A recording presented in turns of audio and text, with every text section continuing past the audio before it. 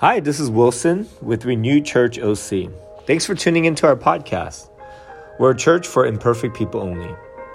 We're in our series, LA is Corinth. Because as we walk through 1 Corinthians, we see so many similarities between that city and ours. Like LA, it was a port city filled with wealth and immigration. It was a sports capital second only to the Olympics. Like LA, it was extremely sexualized, with Aphrodite as the goddess of love and her temple just outside the city. A part of worshiping her was sleeping with one of her 1,000 priestesses. Lastly, like LA, the church was deeply divided along political lines. Sound familiar? And the whole time, Paul is trying to call the community of Christ to live Christian values in the midst of this culture, and it's a fight. As we walk through this letter, we are encouraged and called in the same ways to live for Jesus while living in LA. Continuing our study in the book of 1 Corinthians, Paul's letter to the church of Corinth. And so far, we've seen the Apostle Paul firmly rebuke and correct and even discipline this church. And as we've been studying, so far he has dealt with hero worship, factious discord, worldliness and fake wisdom, lawsuits and sexual sins. Now, he disciplines them because he loves them. We've studied this before, that Paul started the church in Corinth. This church was his baby. And so for a year and a half, this missionary settled with them and discipled them. He wanted to set their foundations. And as he left to continue his missionary journey, I'm sure that it hurt Paul when he heard news that the Corinthian Christians were falling and failing in sin. Ask any parent who has a rebellious child. Their heart aches for that child. They discipline them not because they hate them, but the opposite, because they love them and they want what's best for them. And that is the same desire of Paul. His desire is for them is to repent of their sins and to come back on track to being a healthy, successful, and productive church. He wants the best for them. Well, now Paul must deal with another problem manifesting itself in the Corinthian church, and that is arguments concerning meat sacrificed to idols. Now, you might look at this heading, and you might have heard what we've looked at and thought to yourself, why are we even talking about this? Right? Does anyone in the United States deal with meat sacrificed to idols? Does that bother anybody here in this church?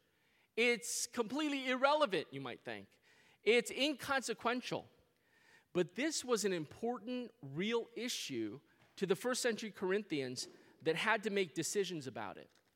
This first century question actually exemplifies those decisions that we as Christians have had to make in every era, all the way up to this present one in the 21st century. We may not have a question about eating meat sacrificed to idols like they did in the first century, but we do have questions about real issues that we face in the 21st century. Questions like, as a Christian, should I be a Democrat or a Republican? What should my politics and policies be? What should my view on abortion be as a follower of Jesus Christ? Should I be pro-life or pro-choice? How do I handle the mask mandate? What's my view on vaccines? As a believer, is it okay for me to get a tattoo? As a guy, can I wear makeup? Is that okay as a Christian? What should my view on alcohol be? Can I have a beer with my friends at a bar? Can I smoke tobacco? Can I view rated R movies? I'm sure that's not a problem for any of you, right? Or TV shows. Can I watch something with an MA rating? You see, we have so many questions, and I can go on and on and on. There are so many diverse cultural and personal questions, some ranging very high in importance to some just kind of low in importance. You know, I love what Wilson put in the beginning of the Corinthians series, where he talks about Corinth, LA. Because first century Corinth is a lot like 21st century LA when we study and we look at these things. You know, as we live in this world, we, like the Corinthian Christians living in the first century, are caught between two worlds. We have dual residences. We temporarily reside here on earth, Our temporary residence is here in the world, but that's not our citizenship. Our citizenship is actually in heaven. Our permanent home is with the Lord in his kingdom. And so because of that, our eternal residence as citizens of heaven is entirely different in its worldviews, in its interests, in its value, and even its economy from the world that we're living here today. The Bible tells us that we are in this world, but not of this world. And what a perfect phrase. We are in this world, but not of this world. So how do we live that out as a Christian? What does it mean to be a Christian citizen in the midst of a society and a culture that is fallen and far from God? How do I make decisions that are pleasing and glorifying to our King and to his kingdom of which I'm a part? In 1 Corinthians chapter 8, we're going to look at 3 principles on how to make decisions just like that. But before we get into the principles, and if you're taking notes, I want to give us a little bit of background and context so we understand the passage. Verse 1, now about food sacrificed to idols. The Greeks in the ancient world were polytheists. That means they worshipped a myriad of deities for every conceivable thing that they did in daily life. If you had the birth of a child, you would go to the temple of Aphrodite, who is not only the goddess of love, but also the goddess of fertility, and you would make a sacrifice to her for the birth of your son or daughter. If your loved one was sick and was healed, you would go to the temple of Asclepius, the god of medicine, and you would thank him for the healing of your loved one. If you had an unexpected promotion, you would burn incense to Tyche, the goddess of fortune, for allowing you to have this great fortune in this promotion. If you were celebrating and you wanted to have a party, you would go to Dionysius, the god of wine and fertility. As a matter of fact, he was the patron god of the city of Corinth, and you would commit all kinds of revelry and all kinds of sins. What we as Christians would consider sins, they would consider it worship, and you would do that. If you wanted revenge on your enemy, you would invoke the name of Hades, the god of the underworld, to help you elicit a plan to destroy your enemy. You see, deities were interwoven into the fabric of Greek lives. Another thing we need to understand is meat was a very precious commodity. I know to many of us, meat is a very precious commodity to us today, but back in those days, meat was more rare and it was a precious commodity. So as worship, meat was dedicated to a deity in their temple before ever being sold in the marketplace. Meat was consecrated to a deity to exorcise demons and even bad luck, and they would do it in front of their images or idols before being sold to general consumption. They had a lot of superstitions back then, and they thought, you know what, if we're going to eat this meat, we need to exorcise it of all this bad luck, as if meat had bad luck, right? But that's what they did. So most all meat in the Greek marketplace was sacrificed to an idol. Most all festivals connected with your life were held in temples. And you would have feasts in those temples. And guess what? You would have meat that was offered to idols. This would have been true in any Greek city, especially as one as prominent as the city of Corinth. Let me give you the context now. In the church of Corinth now, there were 2 different points of view that led to division within the congregation. The Jewish point of view, as for Jewish Christians, and the Gentile point of view for Gentile Christians. Now, the Jewish Christians, as a group, these Jews grew up steeped in the Hebrew Scriptures. They were taught from their youth that pagan deities weren't real. And so they had no problem eating meat sacrificed to idols because all those gods and goddesses and idols were just fiction and fantasy. And so they wanted the church to snap out of its superstitions and all join them in eating meat in the marketplace and in the temples. The Gentile Christians, as a group, grew up participating in these pagan worship practices. They had sacrificed and swore allegiance to these deities. They participated in parties, and they had participated in all kinds of sinful practices associated with the worship of these deities. And so they felt guilt, and they felt like they were actually betraying Jesus when they ate meat that was sacrificed to these same gods and goddesses that they once held allegiance to in the marketplace. Do you see the context? So the Christians here writing to Paul about this issue were representing the Jewish perspective. They were probably the first Christians in Corinth. Remember Paul's MO as a missionary? When he shared the gospel, he would first go to the Jews. Remember in Romans, he said to the Jews first and then to the Gentiles. Why to the Jews first?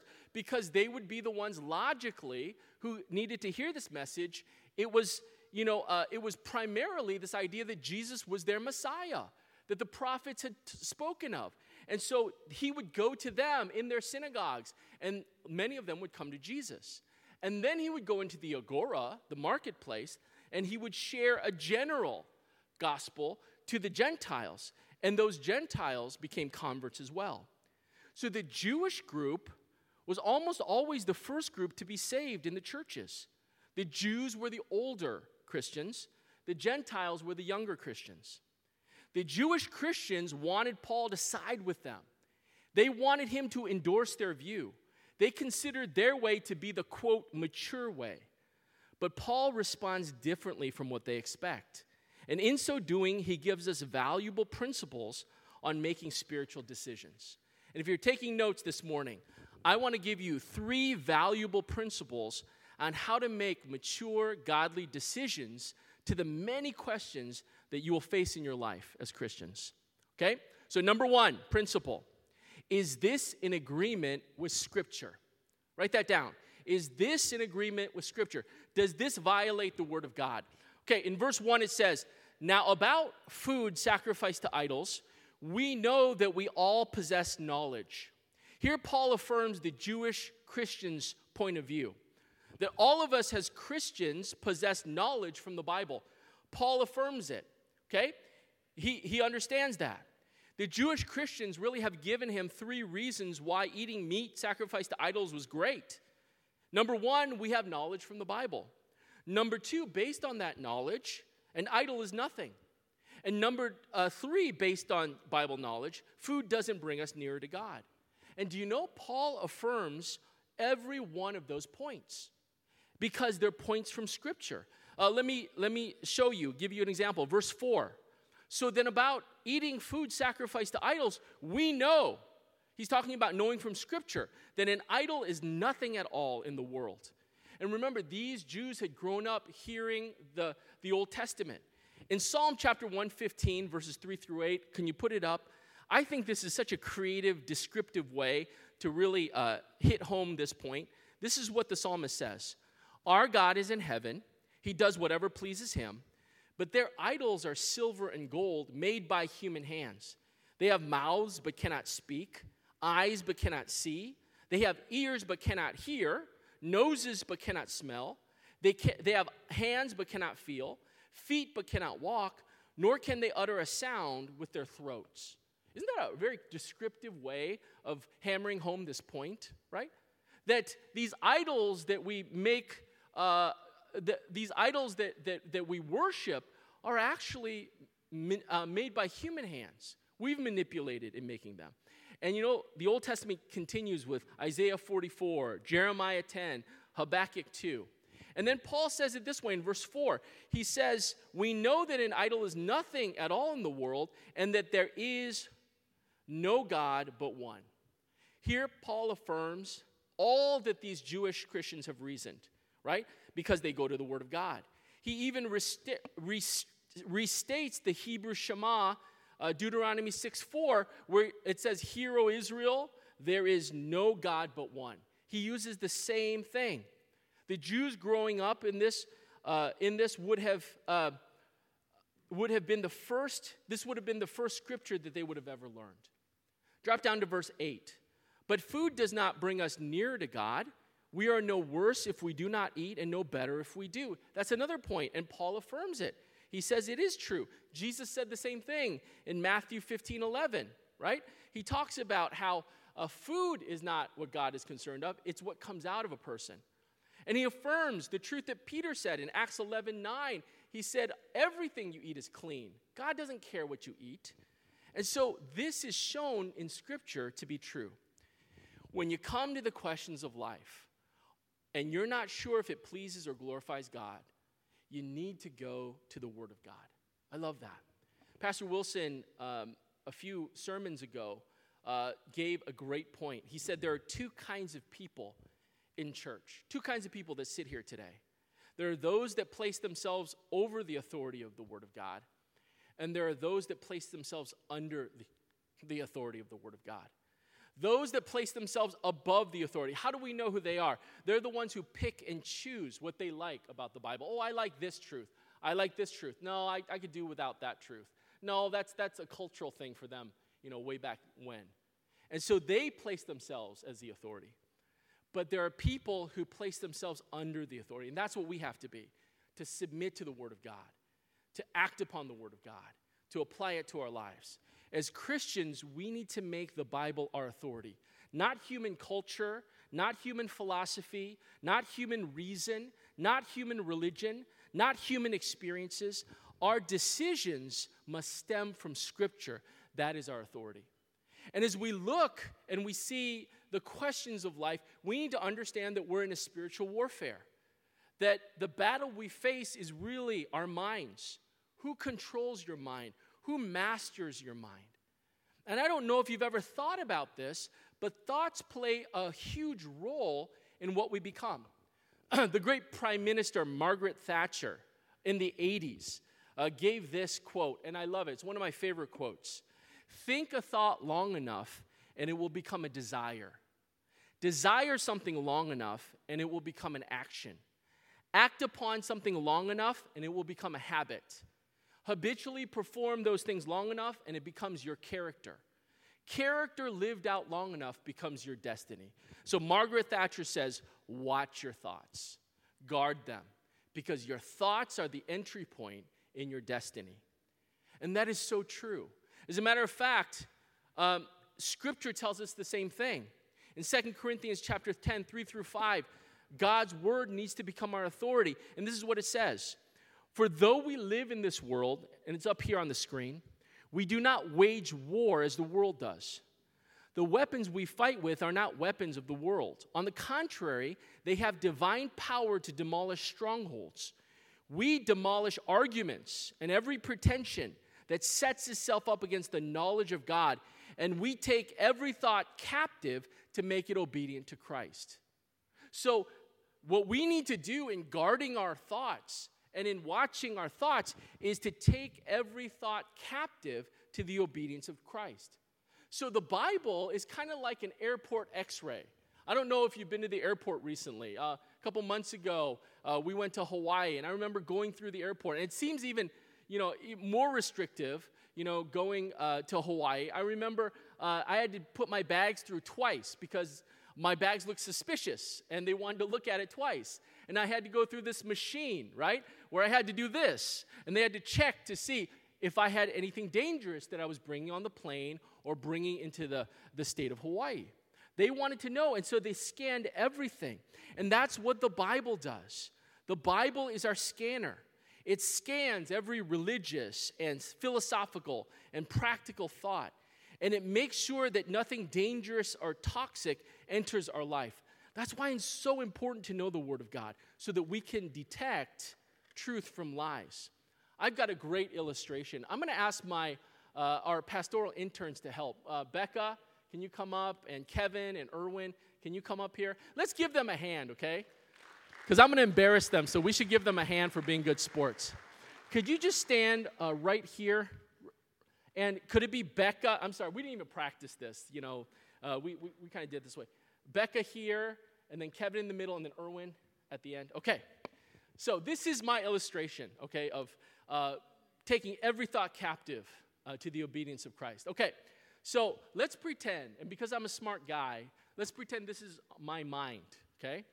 And you guys are all thoughts in my mind. So like 150 thoughts. That's about right, because I'm pretty smart. I usually do that, okay?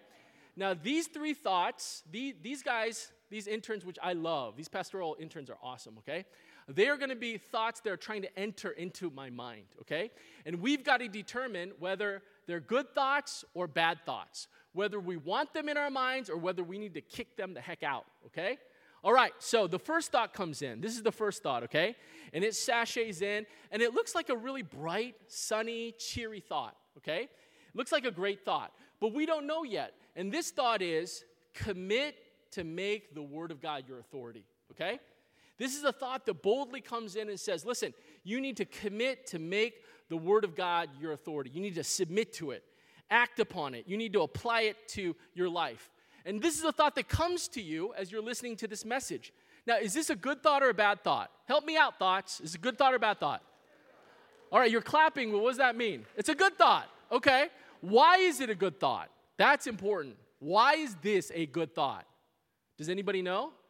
Come on, thoughts. You got to help me. Why is this a good thought? Because I feel like it's a good thought? Right? Because my inclination or my experiences tell me this is a good thought? No, we've been studying. The Word of God is that scanner. The Word of God is the x-ray. The Word of God, as I make this captive to Christ, says that, of course, this is a good thought because Scripture tells me that we need to do this, right? Scripture tells me. So this thought is in agreement with the Word of God, and so I like this thought. I like you, thought. Please have a seat in my mind. Go ahead and go in. Let's give her a hand. All right, so this next thought comes in. It comes sashaying in, okay? Now, this thought is a handsome thought, a beloved thought, right? This thought, oh my goodness, very charismatic thought. And this comes in, and this thought is, you can have sex outside of marriage if you're truly in love. I mean, if you are truly in love, why be encumbered, right, by the system of marriage? You can have sex and enjoy physical intimacy with anybody if you truly love them. Now, is this a good thought or a bad thought? All right, it better be a bad thought, right? You're thinking, right? This is a bad thought. But why is it a bad thought? I mean, come on. Sex is pleasurable, right? You know, you really love each other. I mean, your emotions, right? Your feelings tell you it's a good thought. We need to go back to the Word of God. Remember, we are holding captive every thought to the obedience of Christ. And what have we been learning? In 1 Corinthians 5 through 7, Pastor Wilson has been teaching this. He's been teaching how sexual sin sexual sin is a sin. I'm trying to think of how to say that, right? And marriage, the marriage bed is undefiled. And marriage is important. And sex within marriage is how God intended it to be. And so this thought is a bad thought because the Word of God tells me so, right? So I cannot let you inside of my life. I cast you out. Go. Do not sit in my mind. All right, you can sit in my mind. It's all right. Let's go. As far as the east is from the west, I cast this thought out. Thanks so much, Kevin. All right.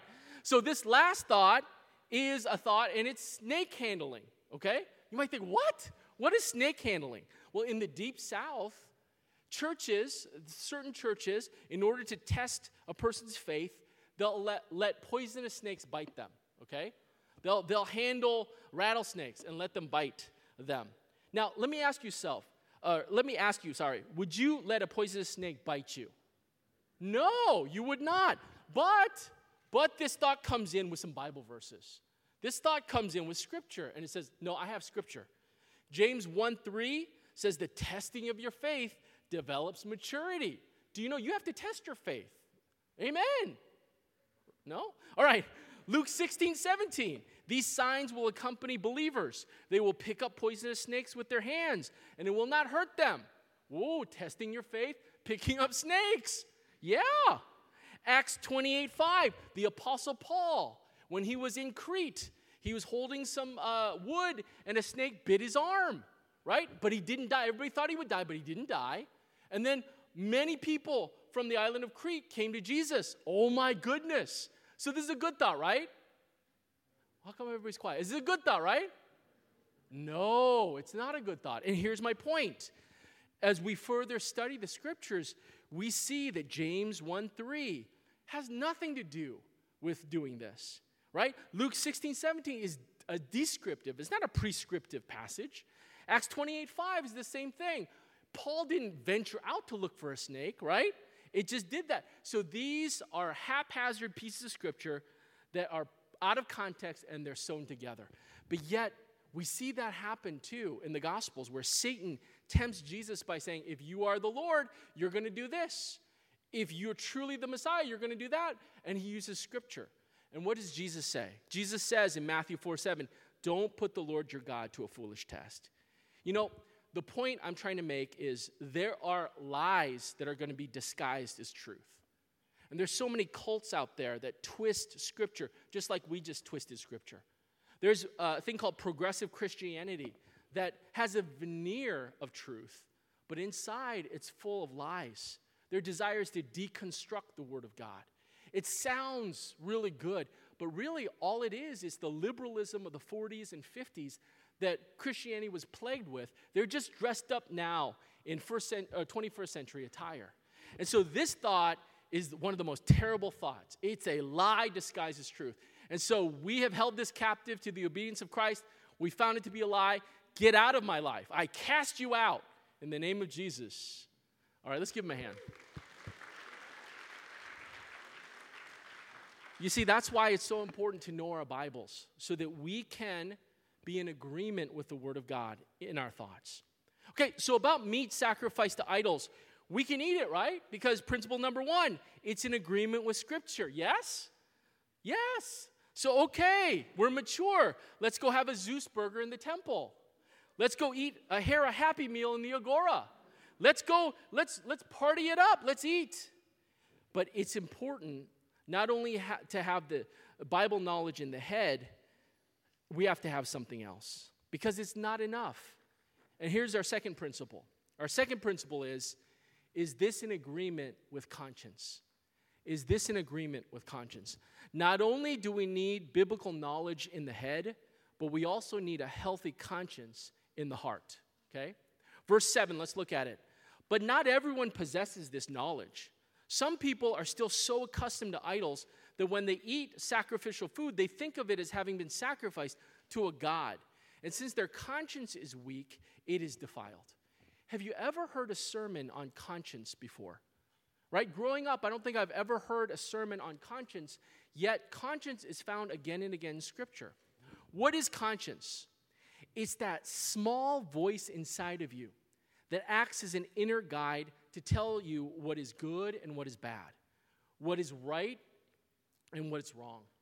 When we watch cartoons, it was that little angel that sits on your shoulder saying, go ahead, you can do this. Or no, you better not do that. You see, conscience is very important. And can I share with you, conscience is subjective.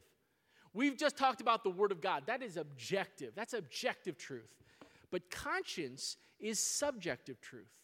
That means it's subject to time and culture and experiences. You see, human conscience judges things based on the way it's been formed through the experience that it has had in life. And so conscience can change over time. The Word of God objective does not change, but conscience can change with more information given to it and more time. Why is that important to understand that conscience is subjective?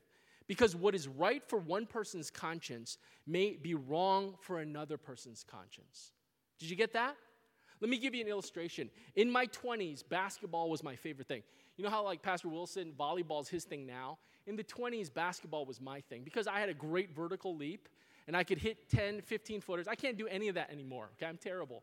But anyway, basketball was my thing. So I played power forward, in high school, and I would go out to the gyms and to the parks. I would play basketball. But I noticed, and I would play, and back then I was also in my 20s. I was a pastoral intern, right? And I would play, and I would always get in fights. And I would always talk trash. And I would, even in pastor tournaments, I would get into fights. And so my conscience began telling me in my 20s, you got to stop playing basketball. Basketball is a sin, okay? Now, is basketball a sin? No, every guy would say, no, it's a virtue, right? Basketball is wonderful. Listen, basketball is not a sin, but do you know it was a sin for me at the time? At that point, and my conscience told me I need to fast from basketball because it was bringing out the worst parts of me. I was not mature enough to handle, playing basketball. And so for a year, I fasted from basketball. My conscience was telling me, listen, that's wrong for you to do at this particular time. Now I'm fine, okay? When you play, I won't hurt you or anything, right? I'll probably hurt myself more than I would hurt you. But see, that's how it goes. And I think about this, right? When Wilson was going through his time, last week he talked about it. Taking him to Vegas would be the worst thing for me to do because Wilson loves gambling. Wilson's addicted to gambling. Me, I hate gambling, okay? I love the buffets. I love the shows. But if I lose $100, I will never forget that. It will be on my mind.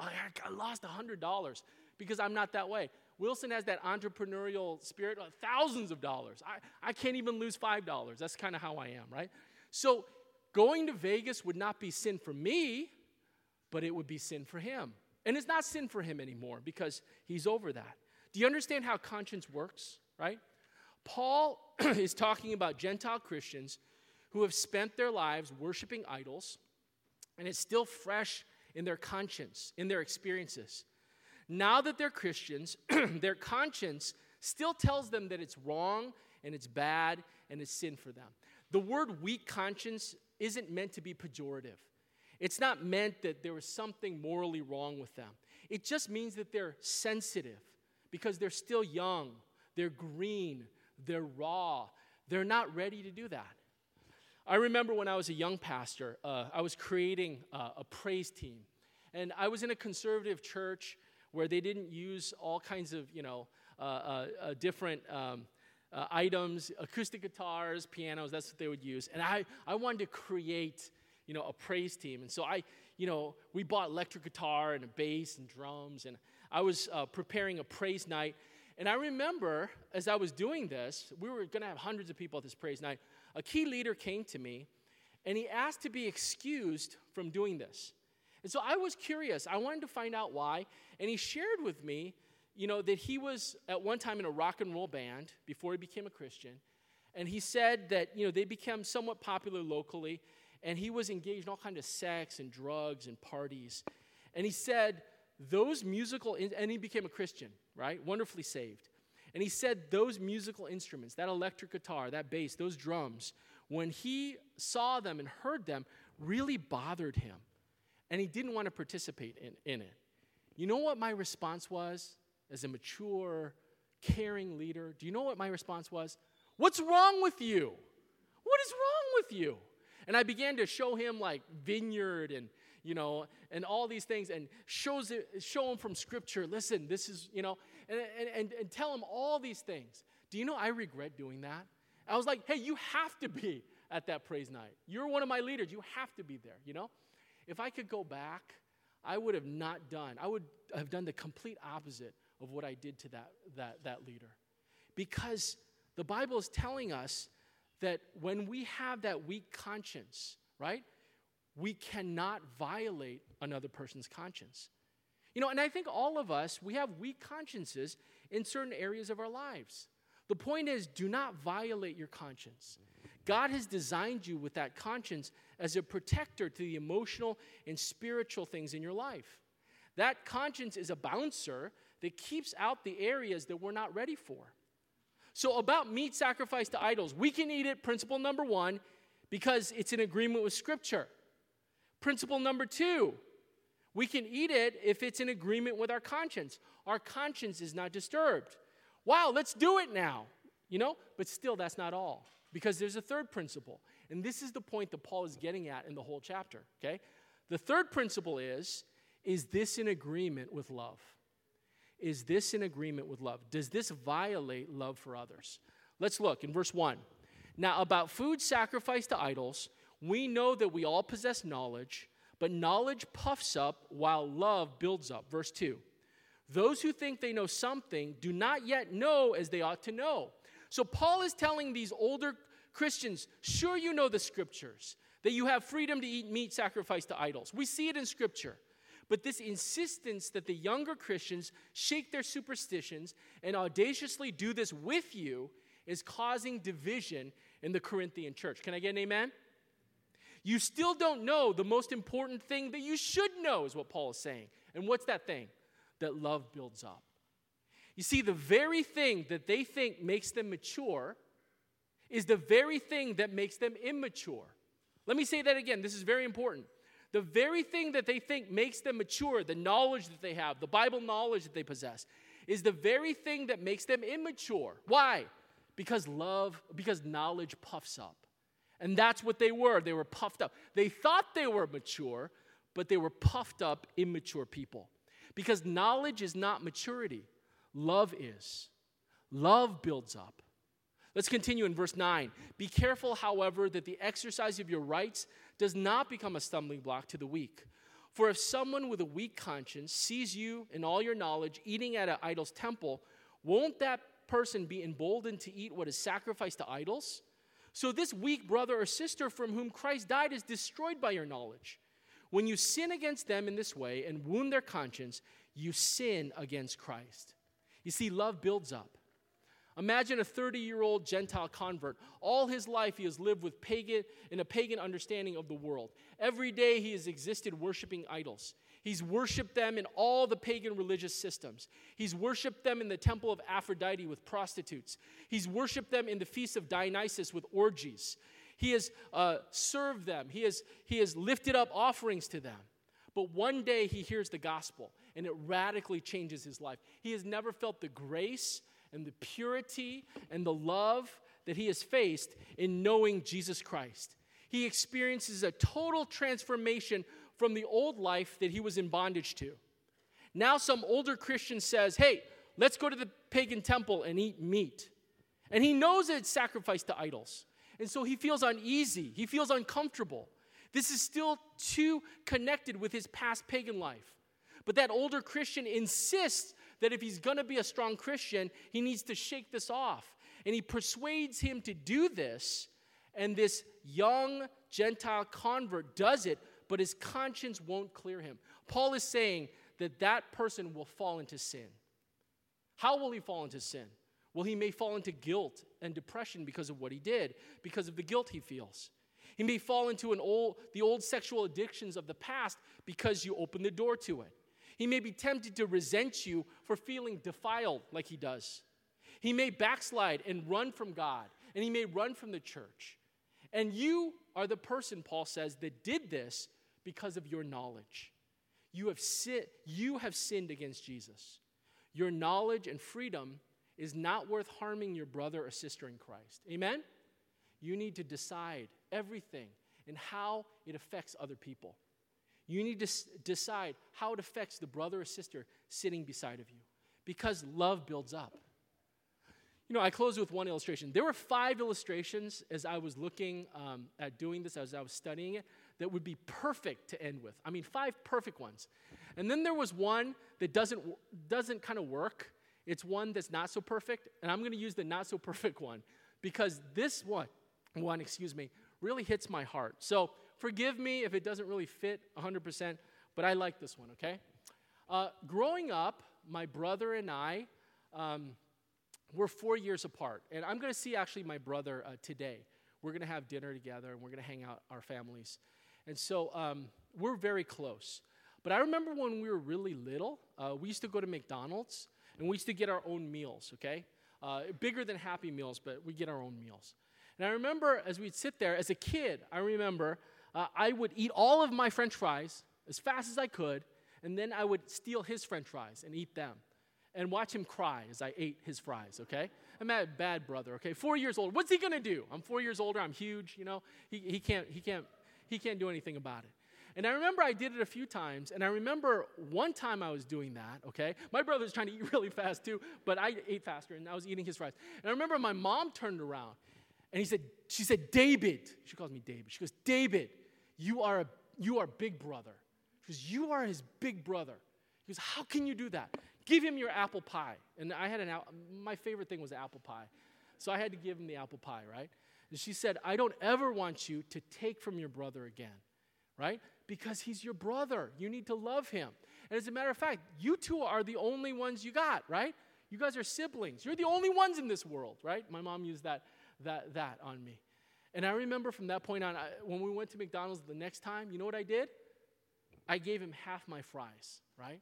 Right off the bat, I would give him half my fries. And to this day, I still have that feeling of he's 45 years old, he's a doctor, he makes more money than me, he's fine. but I still think of him like, I got to give him fries, right? I gotta watch out for him because he's my younger brother. And that's exactly what Paul is saying to us, right? It doesn't work 100%, but bear with me. This is what Paul is saying. He's saying that's your younger brother, that's your younger sister, right? When you go and you do these things, you have freedom to do all these wonderful things, but remember how it affects your younger brother. Are you going to give your brother fries? I guess it doesn't work. Are you going to give your brother fries, right? That's the idea, because love builds up. Can I get an amen? All right, thanks for encouraging me, okay?